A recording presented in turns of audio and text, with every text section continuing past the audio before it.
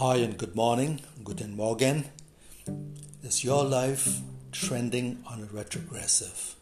I'm talking about your aesthetic life. In the first podcast, we talked about getting rid of the dead skin cells that accumulate on the surface.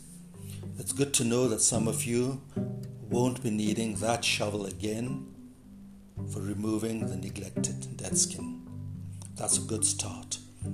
To continue with our sessions on skin conditioning, apart from sunblocks, you're also going to need some pigment solution for sun and age spots, melasma, sun-induced photo damage, and dyschromia or patchy discoloration. So this morning I'd like to introduce you to the concept of a botanical extract.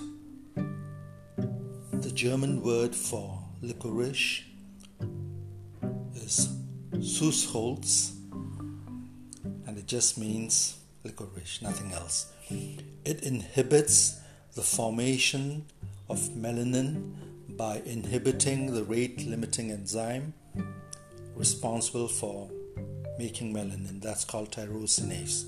So these substances are also known as tyrosinase enzyme inhibitors.